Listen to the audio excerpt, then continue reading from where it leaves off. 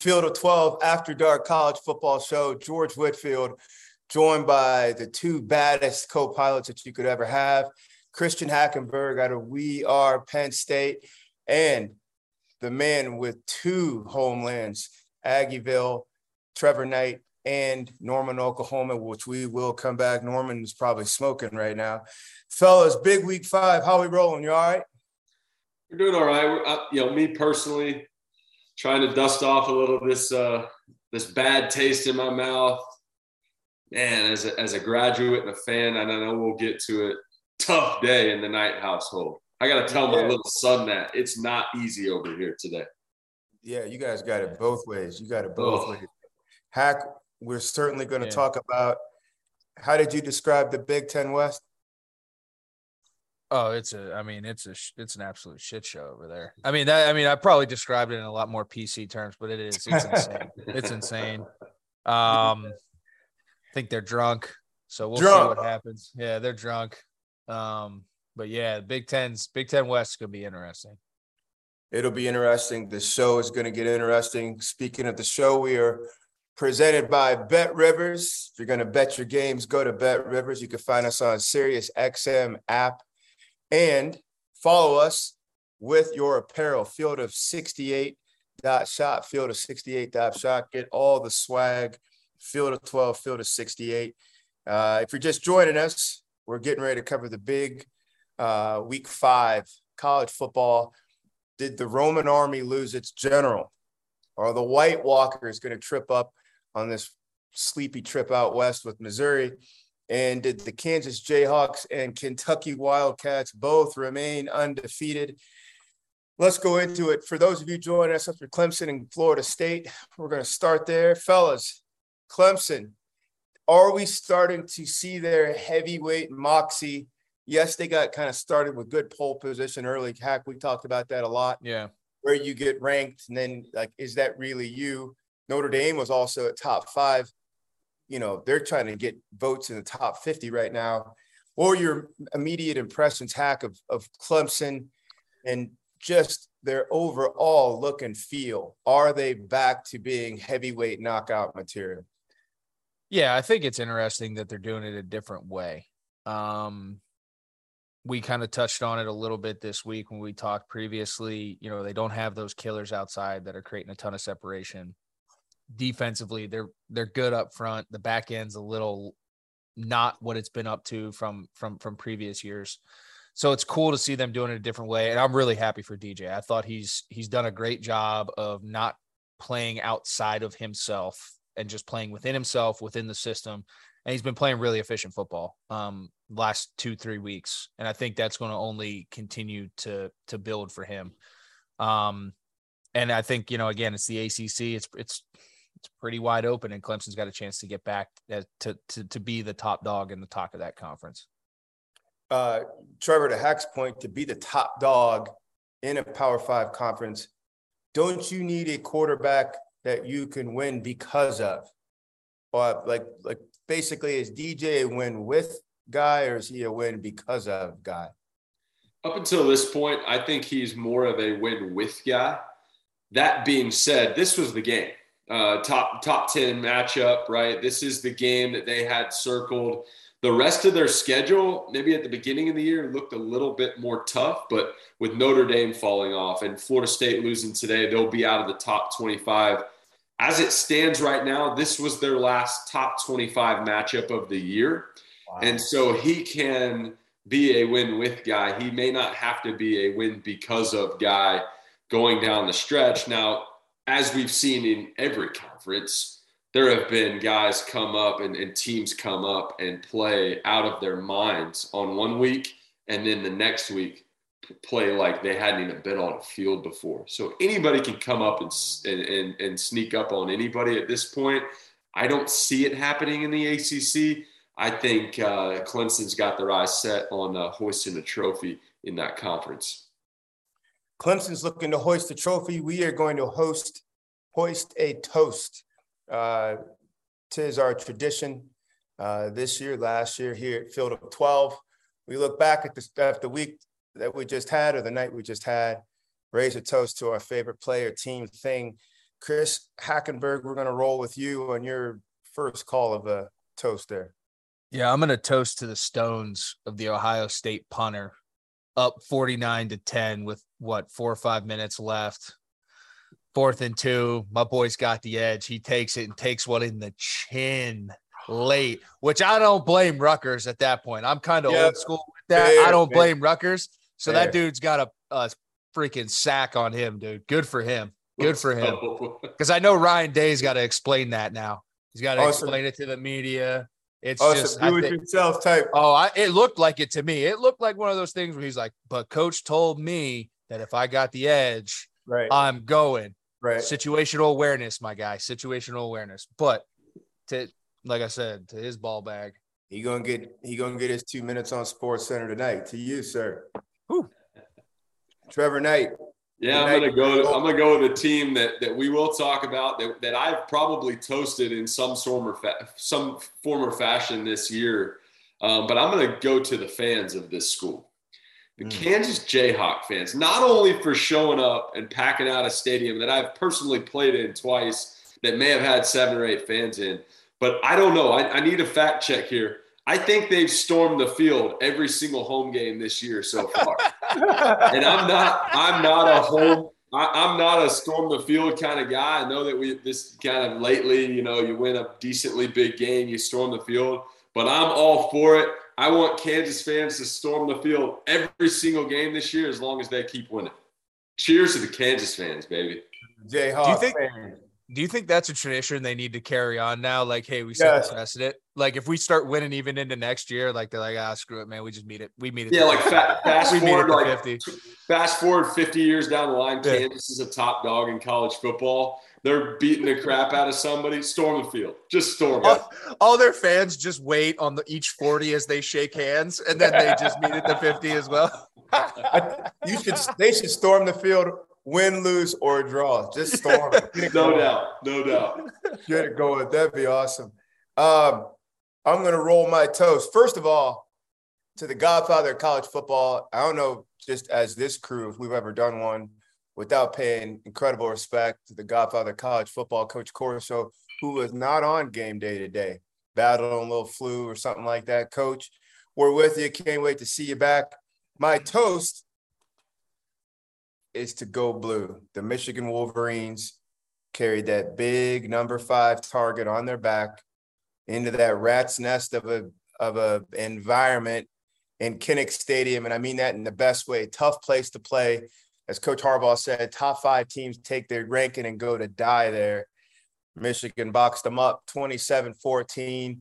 We're starting to get a nice little look at who the Wolverines are.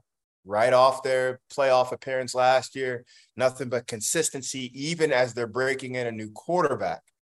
Look strong up front, look strong on both back ends.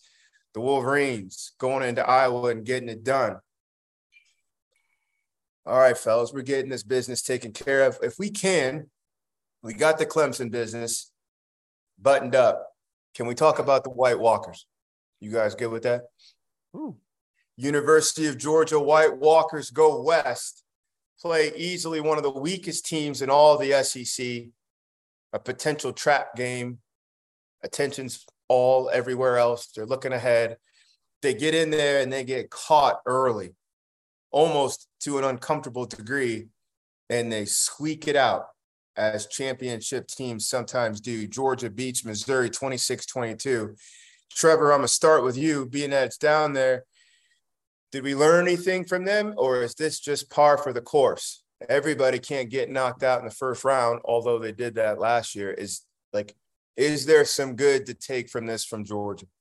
First of all, I'm going to answer the question first, George, but I would love to talk about this at some point. Are we still calling them the White Walkers? Are they the White Walkers until they aren't no more? Because they look very beatable to me. They did. This week. But you can look at this 2 different ways. You can look at this as, hey, this is a phenomenal team, and great teams in the face of adversity find a way to win. Or you say, hey, man, they didn't look all that great. They went to a Missouri team that they had no business being in the game, and they looked very beatable. I personally think at this point in the season, it was a still a great team going and finding a way to win when the odds were stacked against them. But you look at this game, Mevis, five field goals, the kicker for Missouri. You turn any of those into touchdowns, this is a very different ball game. Now, granted, he hit some long field goals, couple over 50, couple in the 40s. I mean, the dude was just painting them all over the place. So tip of the cap to him. But I think at this point, all that being said, this is still a great team finding a way to win in the face of adversity. Hack, are you along the same lines? Great team. They just deflected a tough challenge today.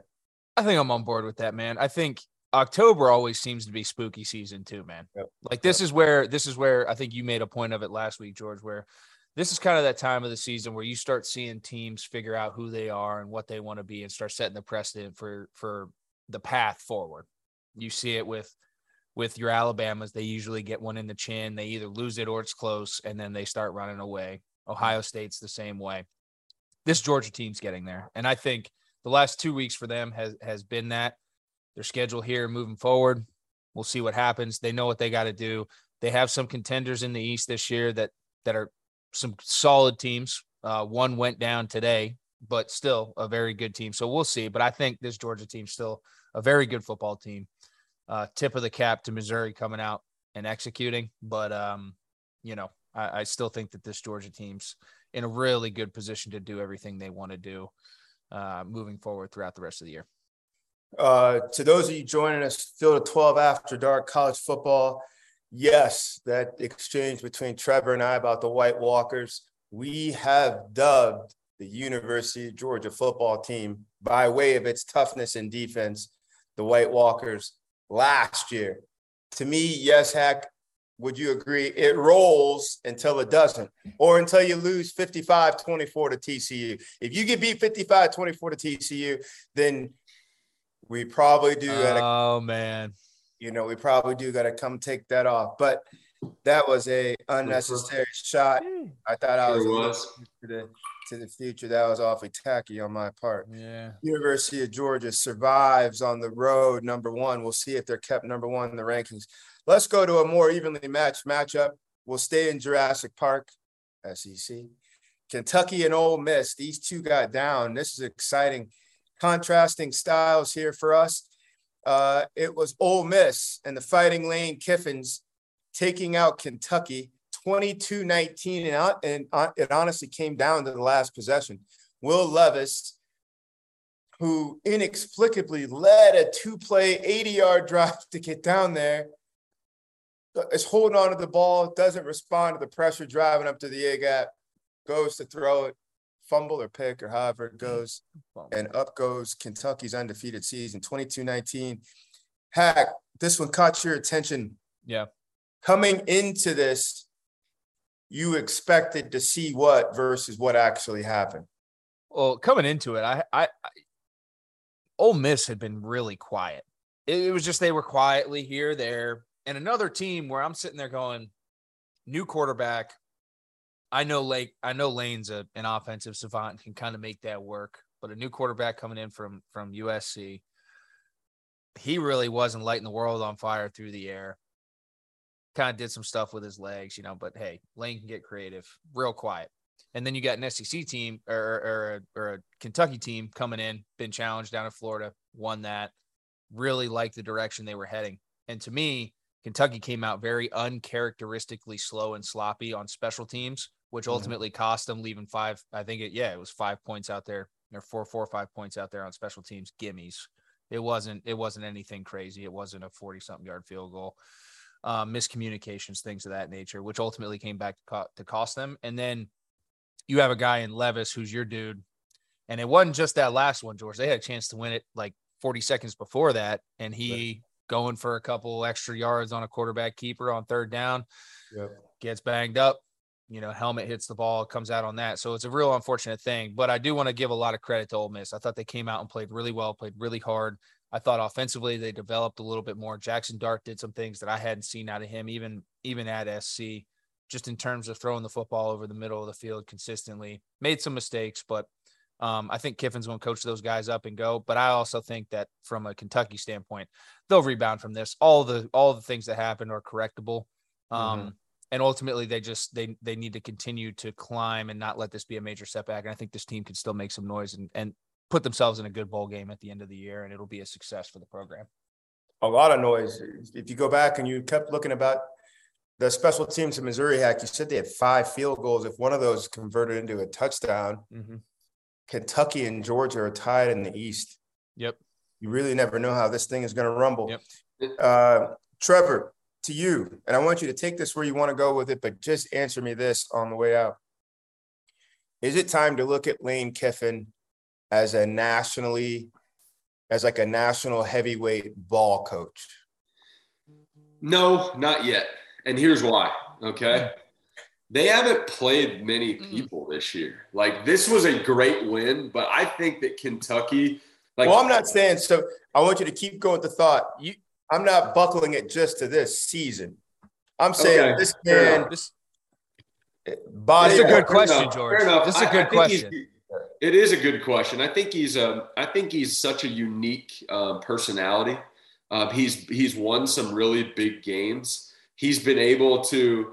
I mean, Matt Corral was fantastic. He kind of molded Matt Corral into who Matt Corral is. They had some really fun years. Now he brings in Jackson Dart, been a little up and down. But my point was this year, and the reason I'm not painting it yet is because once he does this through a couple different recruiting classes, a couple different quarterbacks, so on and so forth, that's when I think you can pin a guy. But they played Troy, Central Arkansas, Georgia Tech, and Tulsa prior to this game. And they've won all those games, and they've looked pretty good. But let's see what happens when they get in the meat of this SEC West schedule with a young new quarterback who's kind of played up and down, a little inconsistent. And my point to this game specifically was, even though they won the football game, I think Kentucky is still by far the better team. Will Levis is going to play a lot on Sundays. They had some of those uncharacteristic mistakes. Hack mentioned it. They started really sloppy and slow. If this game's at Kentucky, I don't think it's even near as close, right? So I say all those little variables. You can mix and match it. I need a little bit more time and a little bit more experience of winning big-time games with different players that aren't named Matt Corral before I put that banner on his plaque. Yeah, see, I got to go the other way. You got to give him – they made all kinds of noise at FAU just to get to this opportunity. And then before that, single-handedly, he moved Coach Saban into the 21st century of offense. Single-handedly. And then the other coordinators were able to kind of come in there, and then they had room to move and operate. Like, just think about it. Okay, so are we talking about just him as a coach, period, or are we talking about him at Ole Miss? No. As a coach. No, as a coach. As a coach, okay, I think that's a different conversation. I took it more as at Ole Miss, head coach, tenure there. No, I'm saying if one of those 4 or 5 blue blood programs should ever come open again, he is now up to, like, to me, he's on the short list. Hack. But here's the thing, though, George. Here's the thing, though, George. Like, look at him. He's had a really unique career because he got anointed early. I mean, think about it. Like, he was at SC. He was the head guy. He was in the league, and then he was the guy at Tennessee, which at that point in time, it was still a blue blood program. Like, Tennessee wasn't dream jobs by like 32 years old. Yeah. And this guy, and for him to kind of have and get kicked in the balls the way he did at all those stops, and then ultimately end up back to where he's at right now. Yeah. That takes a different kind of cat, man. I mean, you went up, down, and now you're climbing back that mountain and you're learning from the mistakes. Like, I don't know much about Lane, never met him. I'm sure we'd have a good time drinking beers, and I'd like to get to know him more. But when you just talk about football, X's and O's, his mountain, his journey, I think he's a guy that can figure it out, has learned a lot, and is very veteran in his ultimate lack of age. I mean, he's got a ton of experience in there that you can't make up for, man. And he's done it the right way. So, Hack, let me run this to you, and then we'll roll out of this. To both of you, you both are Lane Kiffin's agents. Let's play the game. let's just say he's making 5 at Ole Miss. I'm Nebraska's AD. I'll get your guy 10. 10 on a 10-year deal. How about a nice Brian Kelly deal? And we'll throw in 2 farms. I don't think he needs 2 farms. What are you advising Kiffin to do? And I'm going to tell you. So he can find his punter. The Big Ten West, it's the drunk side of the best conference in America. Bring your boy on up here and let's go make some noise. It's the Big Ten West. You guaranteed Minnesota, Northwestern, Illinois, Wisconsin, Iowa. Bring your guy on up here. Let's make some noise. Hey, if I'm Nebraska, I'm making a run at it. I mean, it's got to be a good offer. Because the thing is, SEC West, you're easily Bama, A&M, LSU will be back. Bama, A&M, LSU. I don't know whether we put Mississippi State. Basically, you're battling your own in-state rival to be the 4th best. It's a killer. If I'm making double to go to Nebraska, hell yeah, man. And I don't care. I don't care much. If I'm making double to go to Nebraska, like Lane's confident enough, he'll win in the transfer portal. Period. And that's what you got to do in a place like Nebraska right now. You got to fix it in the transfer portal. He'll win there all day long. I agree. I think he's a player's coach. He'll find a way to make a corn stalk turn into something really cool on social media or what have you. To your point, Hag, I think he can be successful anywhere. I answered the question wrong about him just at Ole Miss, but we're not going to hold that against you, Trev. That's okay, man. I appreciate that. But you double money. Man, it's interesting. Like, I think coaches, there are some coaches, you guys may correct me if I'm wrong. They're just ball coaches, man. And they're, whether you pay them $500,000 or, which is plenty of money, or $5 million, like they just want to coach ball and they want to win championships. But you're just talking about like generational money there. You're going from $5 million, which is already crazy, to $10 million. I think it depends on your family. I don't know. Like, if it was me, I'm going to do that. You're making 10 a year, and then you got to think it. You got to look at Nebraska's side, right? Like Nebraska ain't going to turn you over in 2 years. No, you're making at least 3 or 4 years worth of that money. Correct. I mean, shit. I don't know about that. Hey, and I've never bought anything in Nebraska. 10 million seems like it could stretch up there now. Yeah, that might do a little something out there. That might do some damage. That's a couple John Deeres now, sir. That's a couple John Deeres. Ole Miss knocking out Kentucky 22-19.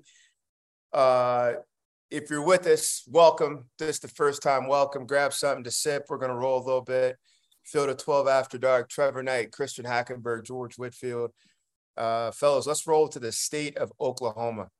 Real interesting couple weeks here for the Sooners and the Pokes. Let me ask you that. Why do they call them the Pokes anyway? I'm sure our chat line is about to heat up. Why are they called? What does poke mean? I'll be honest. I don't know why. I really don't. They don't call the Dallas Cowboys the Pokes. No. All right. We'll have to look that one up. Maybe our producer can get us some information. If there's a frat house at Oklahoma State or the agricultural building or something like that, somebody want to kick that up, we would appreciate it. Let's get to the meat of the situation. Oklahoma makes a visit down to Fort Collins today. TCU, Fort Worth, 55-24. They come up on the wrong end. First time with not counting the COVID season since 1999. Our producer, Rob Dowser, hit us with that. Almost 24 years that they lost 2 games back-to-back in the regular season, and they didn't just lose tonight. They got knocked out.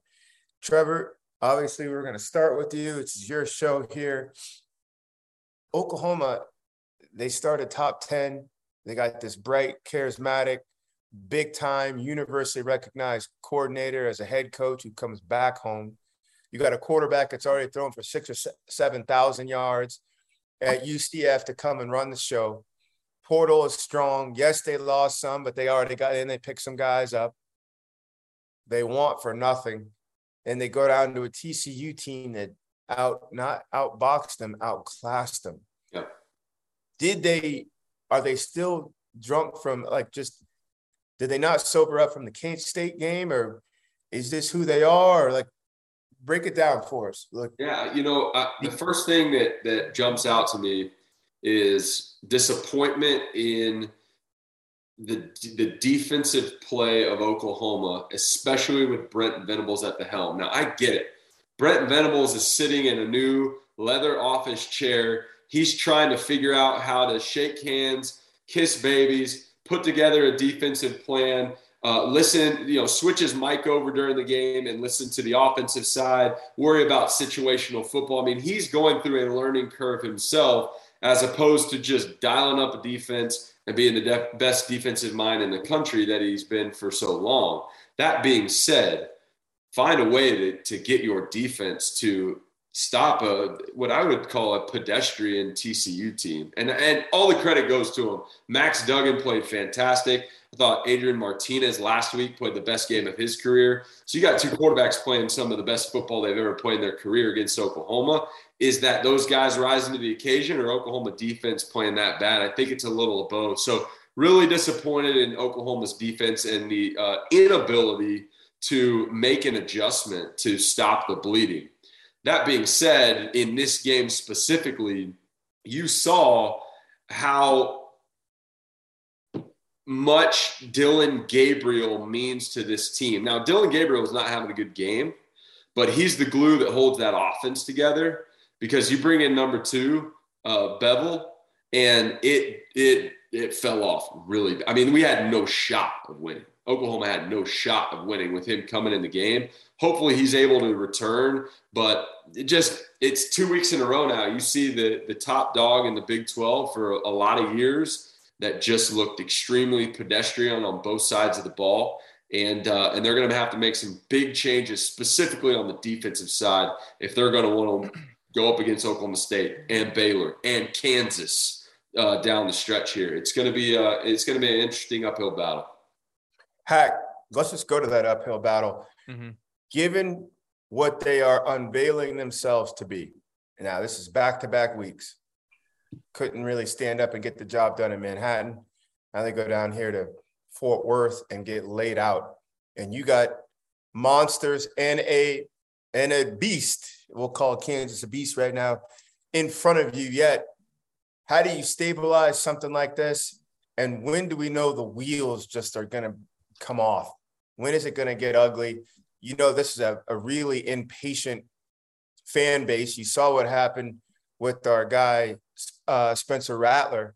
Last year, he's leading an undefeated Sooner team, and they're already calling for number 2, and they eventually got their wish. This is a proud championship blue blood program. How many more times can they get knocked out and still feel the support and surge of Sooner Nation? And yeah. Trevor, I want you to answer the same thing.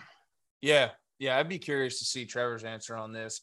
So here's one thing, though, that I will talk about. You're talking about defense, Trevor, and I don't know if you remember much about what you talked about last year, but I did tune into the Bryce and Trevor Knight show pretty frequently. And the one thing I remember you talking about, great show. The one thing I remember you guys talking about when it specifically pertained to Oklahoma was the fact that defensively, they were not a very good football team last year, personnel, scheme, so on and so forth. And they balanced that out with a pretty high powered offense, but that only takes you so far at times. Right. So my question is I don't know how much of a jump, or the thing I ask myself is, I don't know how much of a jump from a personnel standpoint you're going to make with a new head coach, transfer portal of an old head coach leaving on the defensive side of the ball. And the fact that he's bringing in a new scheme, how much of a difference does that make in ultimate Jimmys and Joes that you have going out there and executing? What I will say is, moving forward now, if I'm Brent from a defensive side of the ball, I'm figuring out, I think you've had plenty enough game time, plenty enough game reps to figure out what they do well and understand that you can't ask these guys to play outside of themselves. You need to kind of stay in that lane of what they do well, and know that, to your point, Trevor, if you have Dylan Gabriel back there, if you can keep the game close and bend don't break defensively, keep the game close and let the offense do what the offense does, I think that's kind of where you have to lay your hat and hang your hat if you're Oklahoma moving forward this year. And then it's going to be up to Brent to get the guys in there defensively that he needs to run his scheme. And then likewise on offense, keep up the same type of expectations that Oklahoma's earned. And I think that's a great point, Hack. But here's where the disappointment comes in with Brent, is that with the same Jimmies and Joes, as you use that term, those Jimmies and Joes last year and the subsequent years before that weren't allowing 41 and 55 points back-to-back weeks.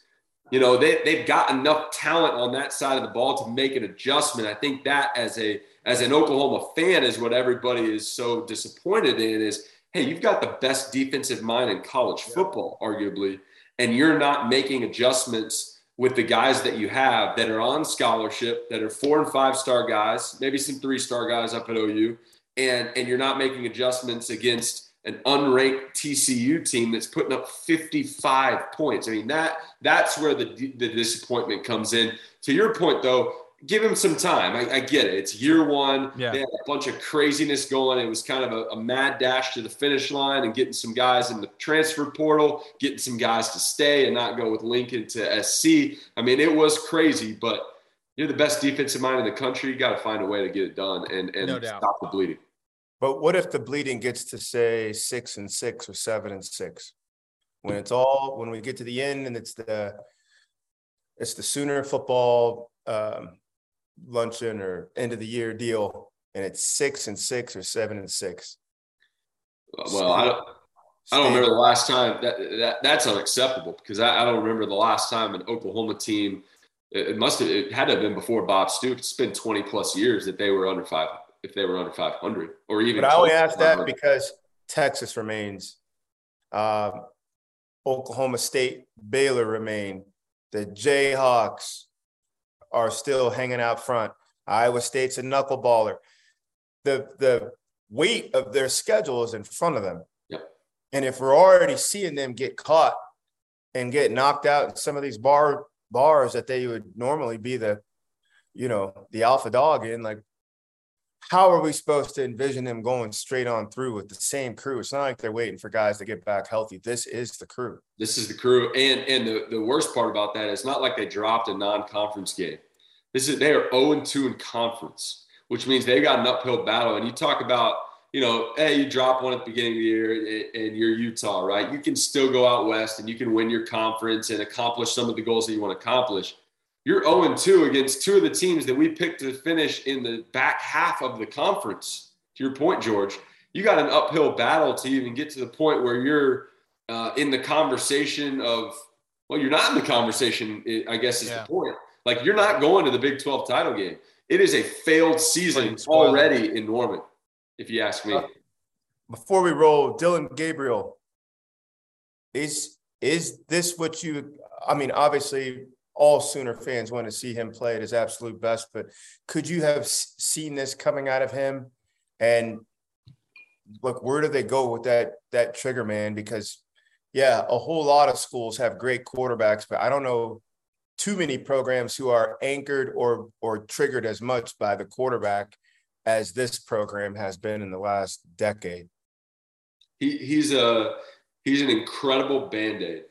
Despite the last 2 weeks, a guy that has the experience that he has, that can come in and drive culture, that understands the offense. He's a godsend for that Oklahoma team. Him going down, to my point earlier, proved that, because they don't have the depth behind him. They got to go out and get some cats, whether it's the transfer portal or some guys coming through this recruiting pipeline to kind of fill that room back up. And we've talked about it. You lose 2 guys that are starting at big-time programs in Caleb Williams at USC and Spencer Rattler at South Carolina. Say what you want about them. That's depth in a QB room. That's a hit. And so you see Dylan Gabriel go down this week, and that is a blow to Oklahoma. You got to be on your hands and knees hoping and praying that he stays healthy the rest of the year, or it could get really, really bad. I think last week, not to dwell on last week, but I thought Dylan Gabriel played really well in the loss to Kansas State. They gave up 41 points. Tough to win that way, but he is the glue on that offensive side of the ball.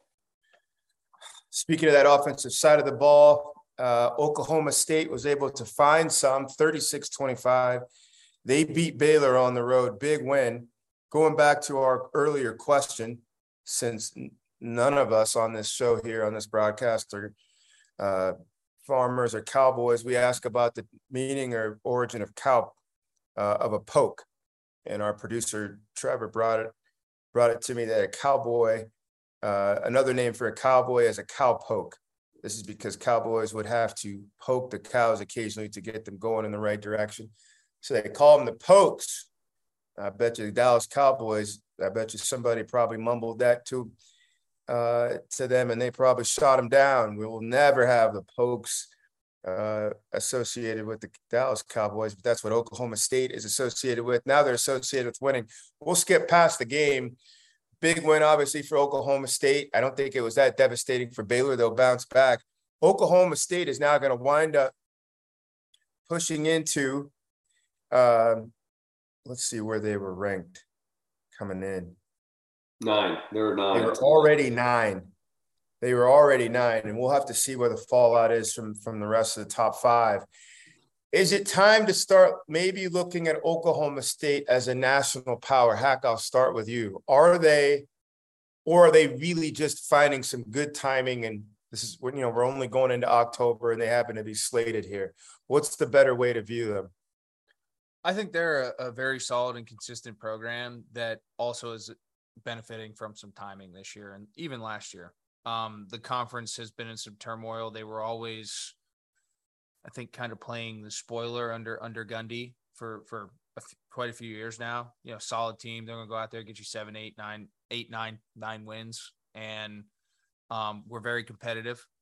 But I think the past 2 years, they've done some things, turned the corner, took advantage of some ups and downs and some inconsistency and boats rocking in some turbulent seas at some of the other traditional powerhouses in the conference. And they've done a damn good job of capitalizing on it. And I think this is a really good football team.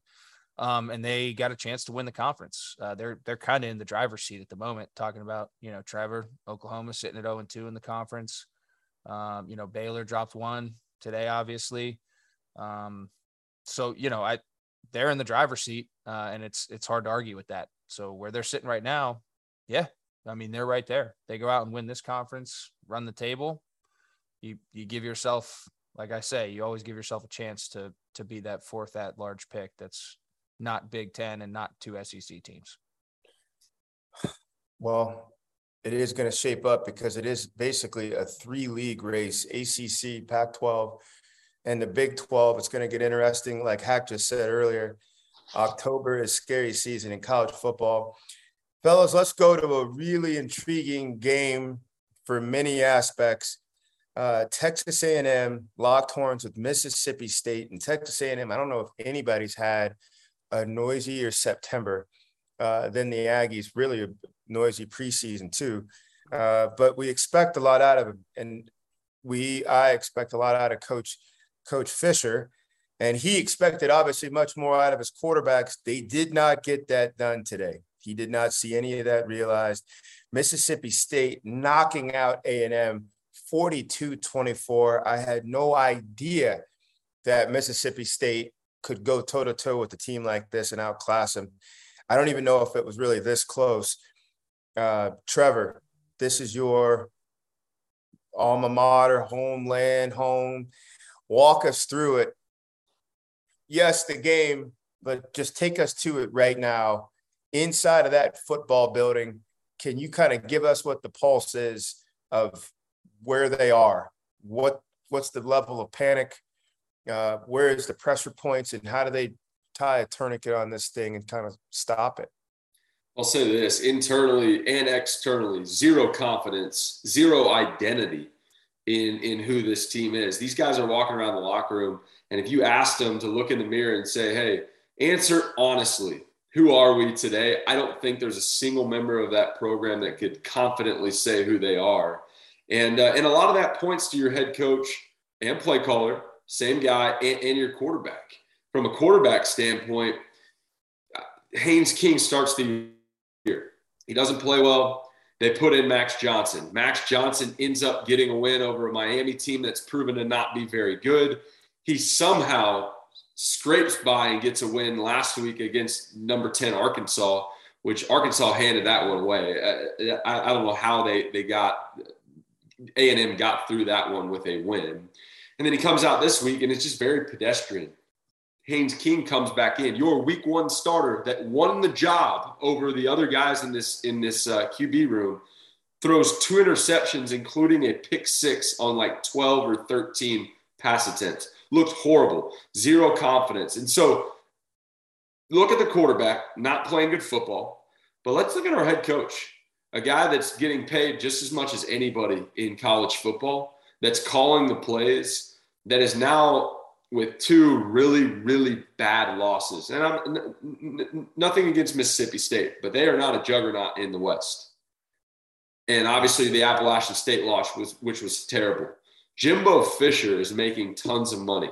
He had a number 1 recruiting class. He's had time sitting in that office to where he can develop culture. And he's not making a change with this offensive scheme. I don't think he's putting these guys in a position to be successful. And it's showing up on Saturdays. It's really tough to watch as a fan. But I think as any college football analyst would look at it, you look back and go, these guys don't have any identity whatsoever. Hack, identity oftentimes comes from the trigger man, the quarterback. You go to Tennessee, they're fluid, they strike quick, they strike big, because that's Hendon Hooker. Florida, they're scary, they get up and down the field. Sometimes they can drive it, sometimes it's an 80-yard bomb, because that's Anthony Richardson. To Trevor's point, I don't know if either one of these 2 quarterbacks that are carrying the weight for Coach Fisher outside of Vanderbilt could go anywhere else in SEC and start. Either one. When have you ever said that about an A&M quarterback or a top 10 program? How are they supposed to generate offense and go up against the likes of, and here's the rest of this schedule. Next week, Alabama, South Carolina, Ole Miss, Florida. They get a little breather with UMass, LSU. Think of the monsters that are left. And you got to generate first downs and touchdowns with these 2 youngsters in the quarterback room. How are you supposed to do that?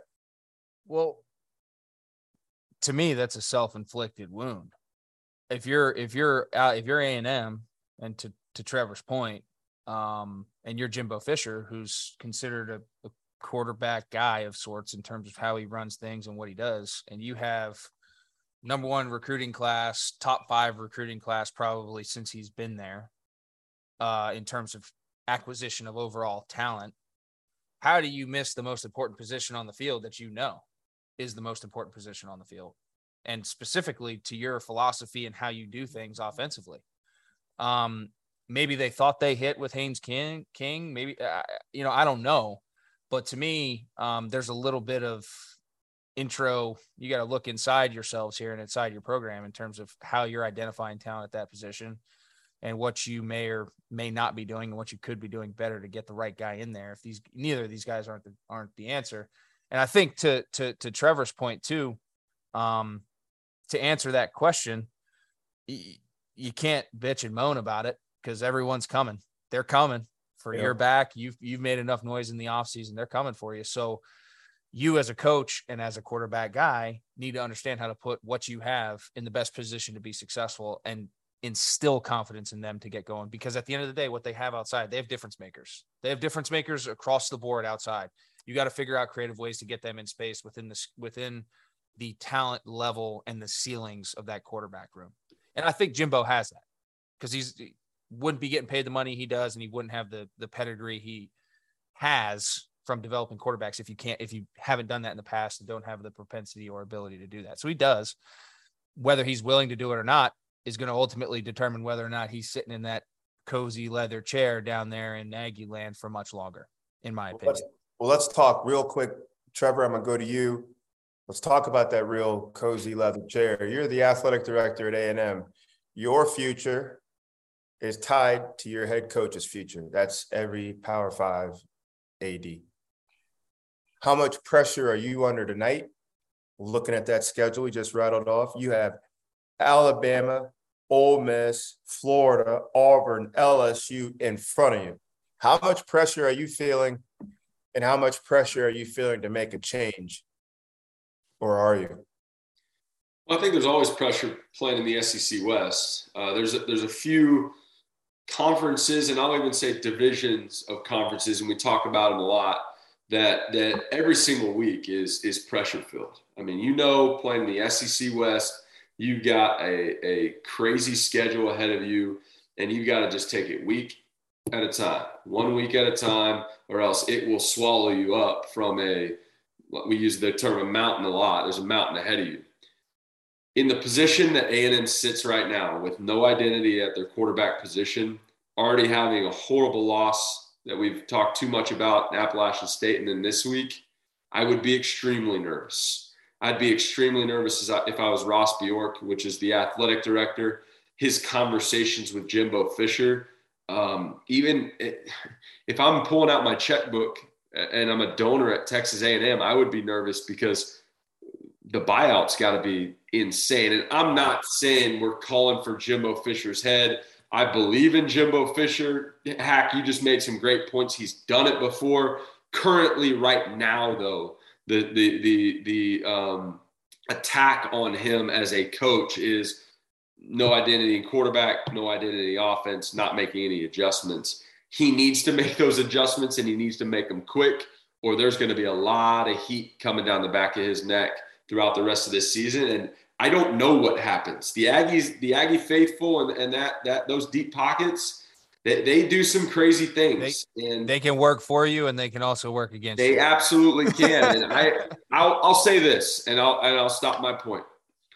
If this goes further south than it already is, and I mean way south, I would not be surprised if the A&M donor group came up with whatever the dollar amount is to do what is necessary for the program. So same question. Imagine the Aggies go 6-6 real quick. Dagan, we're rolling with you. If they go 6-6, they've already got 2 L's, but they also have a monstrous schedule in front of them. Might be one of the toughest schedules remaining in college football. 6-6. Still breathe easy, get the spring ball, nothing to see here and get going? Not breathe easy. That's when you start talking all offseason. That's when the hot seat term comes out. And you start talking about real numbers. What's the number? What's the number that we've got to look at? And that's going to be probably the highest number we've ever seen. And I hope that doesn't happen for Jimbo Fisher's sake and the university as a whole, but it could be a real conversation. All to interview Scott Frost. No, I'm just kidding. Let's move on. I'm just kidding. I don't want everybody down there in Aggie land to come after me. So, damn, we just took care of business. Again, that was super petty. That was super unnecessary. Taking 2 shots with 1 stone there. Let's go. Let's stay in Jurassic Park. And then I want to buzz on Michigan real quick. Let's go quick. Straight to the headline. Alabama took a field trip up to Fayetteville. They came out on top, the Roman Army, 49-26, but they did suffer a loss. The loss was college football's shining star, Bryce Young, trying to escape a sack, gets tripped up, lands on his throwing shoulder, elbow, sprains his shoulder. He's out for the game. Now, knock on wood, because just with everything we've seen in college and pro football, I would rather have what he has right now than with some of these other things that we've been watching guys go down. Nevertheless, he's out of the game and was out pretty early. Jalen Milroy, next man up in the Alabama quarterback room, and that was kind of like a trivia because we've never seen Bryce Young come out of a game. Jalen Milroy leads Alabama's charge, 555 total yards. And Jahmyr Gibbs was the anchor. Fellas, the Roman Army, can they continue on in their current form without Bryce Young for 2 or 3 weeks? Solid output from Jalen Milroy, a little bit bigger, a little bit stronger. And I'm not saying he's anywhere close to the Jedi that Bryce Young is, but given his full complement and everything that we needed to see out of Jahmyr Gibbs, in a crisis, he came through, and they have the best coach maybe in sports. Could they be okay to give Bryce 2 or 3 weeks to rest his shoulder and still be unblemished? Trevor, we'll go with you. Yeah, I think they cannot give him 2 or 3 weeks, and here's why.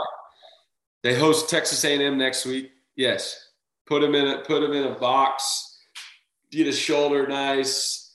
They'll be fine against Texas A&M, like we just talked about it. Now that's an A&M team, mind you. That's an A&M team that beat Bama and Bryce Young last year with a third-string quarterback on the road. They did on the road. We talked about how Alabama struggles on the road last week. Indeed. So before we just go sweeping A&M on out of there, this one A&M actually knows a little something about. All right. So there's some history there with that one, but the one 2 weeks down the road is the one that they need to really worry about. They're going to Tennessee. They gotta be on their game for Tennessee. So do whatever you got to do. Shoot up the arm. I've had the injury, AC separation in the throwing shoulder. I sat out 2 weeks, and I couldn't lift my arm for those 2 weeks.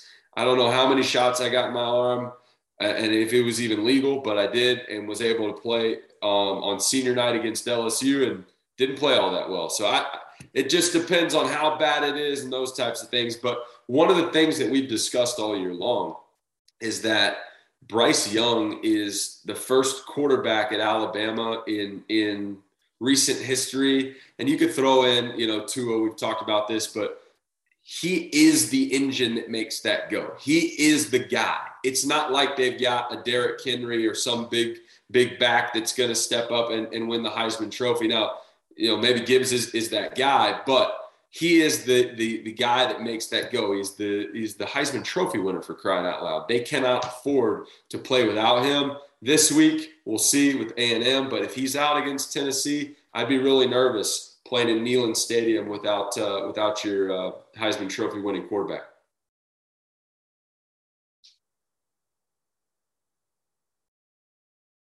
How do you see this backup plan, Hack, with Bryce Young? Are they strong enough? And could you go into Tennessee? You've played under Bill O'Brien. Could he game up a victory on the road in Neyland Stadium with Jalen Milroy?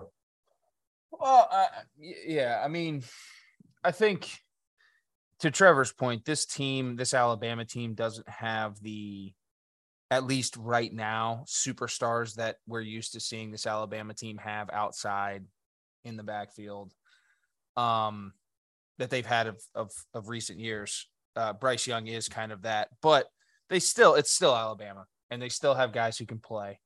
I think more so defensively heading into Neyland, that's where it's going to, you got to be ready for an up-tempo offense that executes at a very efficient clip.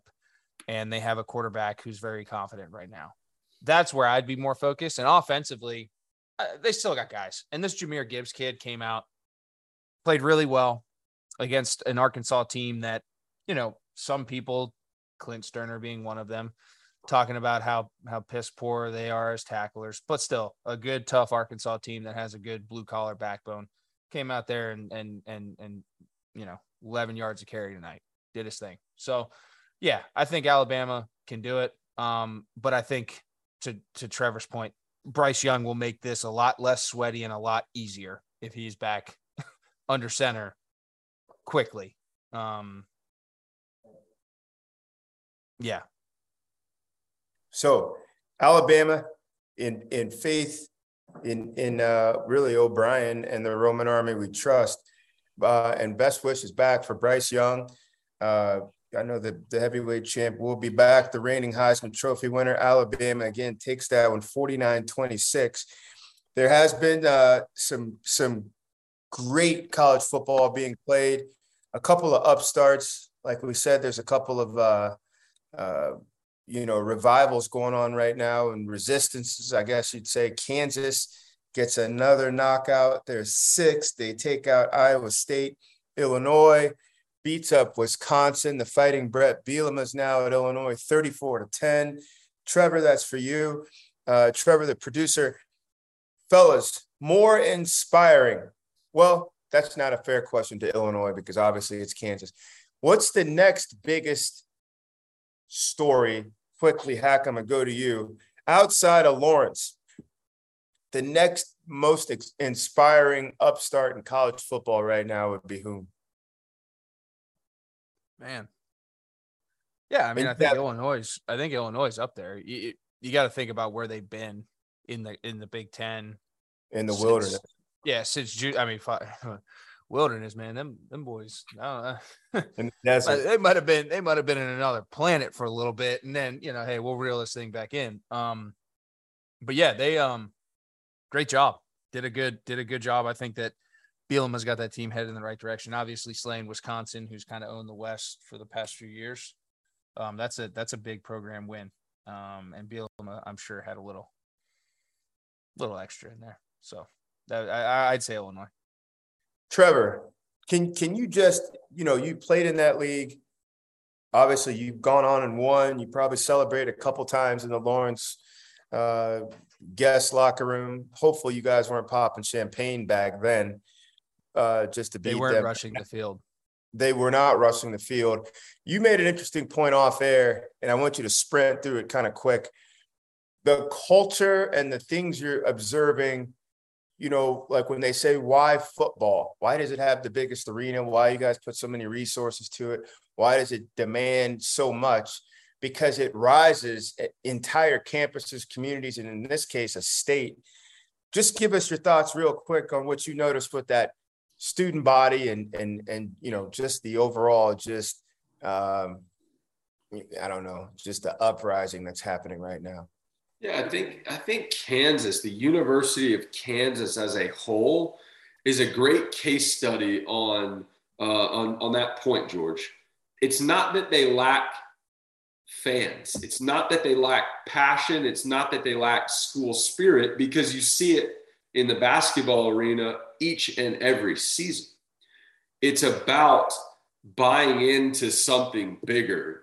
And when you see a group of men or women, for that matter, buying into something bigger and it showing up on the field, people rally around that. People want to be around that. People want to support that, regardless what the sport is, regardless what it is. And so this Kansas football team has an attraction about them that people want to spend their hard-earned time on Saturday afternoons and evenings to sit and watch this program go to battle because of what they're doing.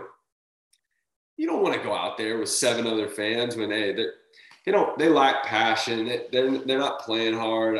I don't want to go watch that. I'd rather be at the bar down the road. But now I'm like, hey, boys, girls, come on, hop in my truck. Let's go. We'll pay a couple bucks for this ticket. We'll rush on the field after the game. We'll buy some beers, and we're going to see some passion happen. It's going to be fun. We're going to be able to high five, so on and so forth. It ignites the spirit inside of a fan base that's already there, the spirit that's already there from other sports, that's allowing them now to go and sit in an outdoor arena and enjoy rushing the field every Saturday. Every single Saturday. Trevor Knight, future senator for the state of Kansas. Field of 12 after dark, George Whitfield, Christian Hackenberg, Trevor Knight. In closing, let's just get this right. Right now, we're trying to broker a deal that the University of Nebraska could double Lane Kiffin's salary and get him up there to a Big Ten team in the West that's completely drunk, it's wide open, and he could take it in a football-dominant state. Also, right now, whoever it is that goes around and turns on the seat to make them hot and head coaches in football is trying to figure out, does he make his way down to College Station, which if he does that, then does that mean Scott Frost is somewhere trying to dust off his resume or get it out of wherever he threw it? It's a lot. And in a big, college football week 5, imagine what week 6 is going to look like. Field of 12 after dark Saturday. Come find out. We'll see you.